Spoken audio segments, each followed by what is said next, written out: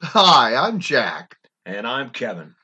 This is Good Company in the Car. She can't help it, the girl can't help it. She can't help it, the girl can't help it. If she walks by, the men folk getting gross. She can't help it, the girl can't help it. If she Kevin, tell me that story where, in case you people don't know, Kevin is a big golf nut. And he follows all the golf. Yeah, I'm a bad golfer. Well, I am. It's not the ball. No, I'm a bad golfer. But anyway, so tell me the British Open story. All right. Actually, if you're a golfer, you just call it the Open. Oh, I'm so sorry. There's the U.S. Open and the British Open. But if you're a golf snob, which I'm not. Bullshit! You are too. You know that stuff. Anyway, my bestest golf buddy Mark had gone to. He'll drop some coin to travel and play classic golf courses. Because you travel with him sometimes to play golf. You've gone places to play golf. We go to Pinehurst, right, okay. Where my folks live. I don't. But we do. We go to Pinehurst, so that's great. And so he'd gone to Scotland a few years ago with a bunch of his buddies, and they played all the courses, Kingsbarns and all that, and they played the old course.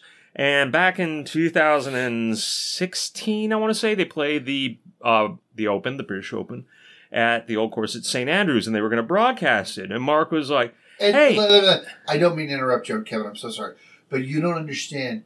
Kevin watches a lot. Oh, I do. I'm not going to justify it. So Mark, volunteers his yardage book. He bought a yardage book.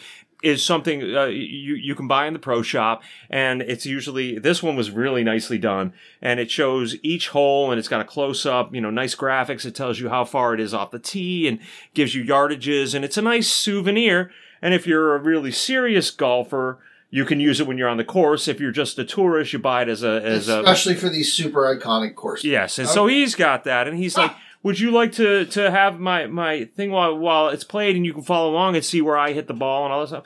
Yeah, that'd be great, You were Mark. as happy as a little schoolgirl. Well, it was very nice of him. So I borrowed it, and to be honest, for the first 3 days of the tournament, I forgot I had it. And the final day, I'm like, and I'm looking at it, I'm like, this is kind of fun. What Mark had done was, and it was smart, when he, during the round, he marked on the book where his ball landed, what club he used. It was annotated, and so when he went flip back through, what the pros do.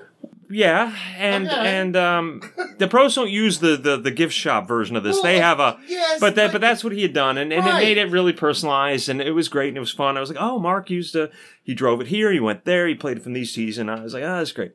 And so I was looking at it, and I have a coffee table in my living room where I eat most of my meals because that's what you do.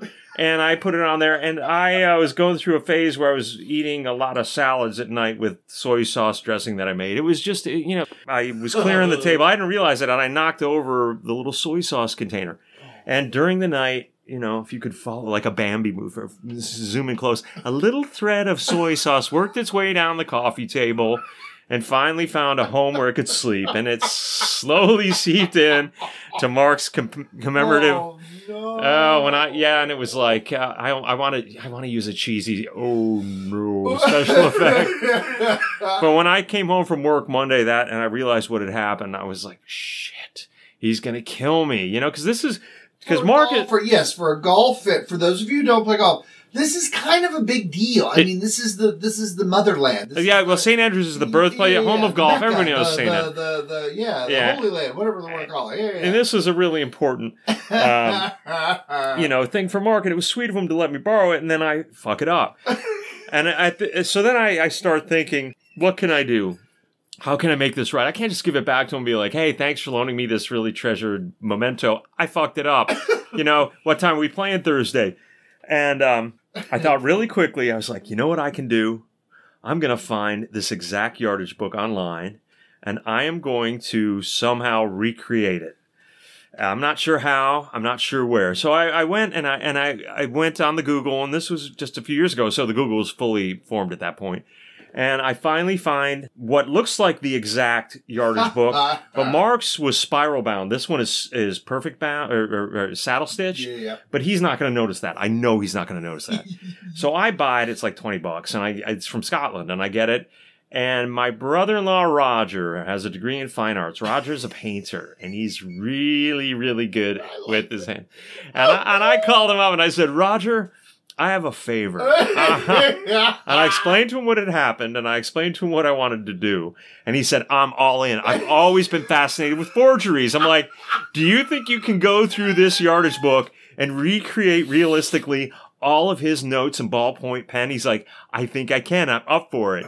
So it was a Sunday morning. I remember I went over and I gave him the book, and I gave him the original one, the soy sauce stained one, which wasn't completely ruined, but it was kind of ruined. Yeah, it was, and the new one I got, and I watched him run through a couple of dry runs on just some stenciled paper, and he was doing it, and he very quickly got the hang of Mark's handwriting. And I was like, "Are you good?" And he's like, "I'm good." I'm like, "I'm gonna go for a run. I'll be back in an hour." And he's like, "Should be done." So I went running, played Pokemon. And I came back in an hour, and he handed it to me, and I was flabbergasted. It was flawless, a flawless recreation. And he was kind of quietly proud of himself. He'd done such a good job. Hilarious. And I was like, I've got it. Thank you so much. And so now I had I was locked and loaded for the prank. And so a few weeks later that week, I think it was a Thursday, and we were at the Elks, which I'm a member of. You know, God bless the Elks. Go Elks. And Mark was there, and he'd been golfing that afternoon. And when I rolled in, I knew that everybody was fairly high-spirited, wink, wink. And I was like, hey, Mark. And I walked over, and I kind of quietly rehearsed what I was going to say to him. And so I pulled out the doctored, you know, the forged document. I was like, Mark, I can't thank you enough. I really appreciate it. It was fun.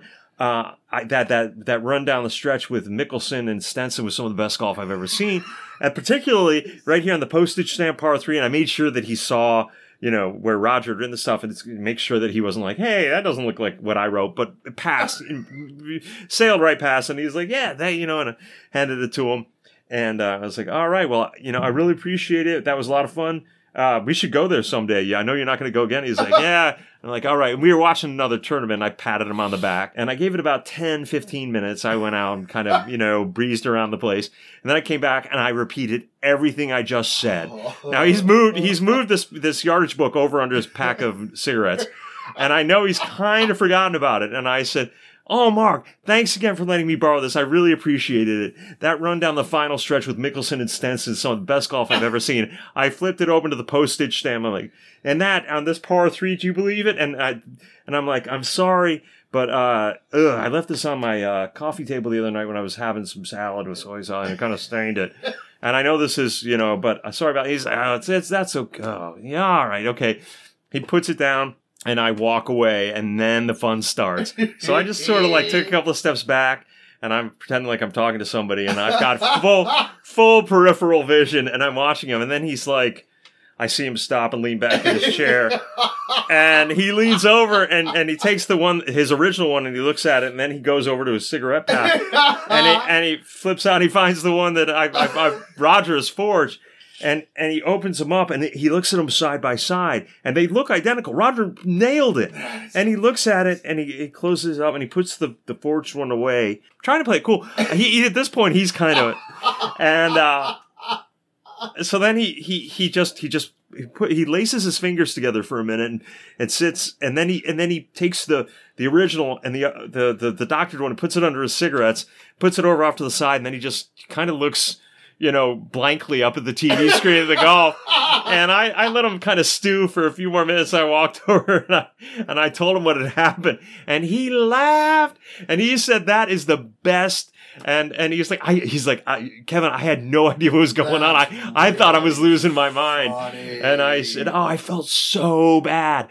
And I told him about, because I had to go through, I went on eBay to get the thing and I ordered it. I had it overnighted. And he's like, you didn't have to do all that, And I was like, no. He's a really nice guy. He's a great guy. And so he rubber banded, he always rubber banded them together. And he's like, I'm going to keep this in my golf bag and I'm going to tell everybody. And he made me feel good. So that was the long-winded prank. And anyway, that's the prank. That's the most elaborate prank I've ever been involved in. That is very, very good.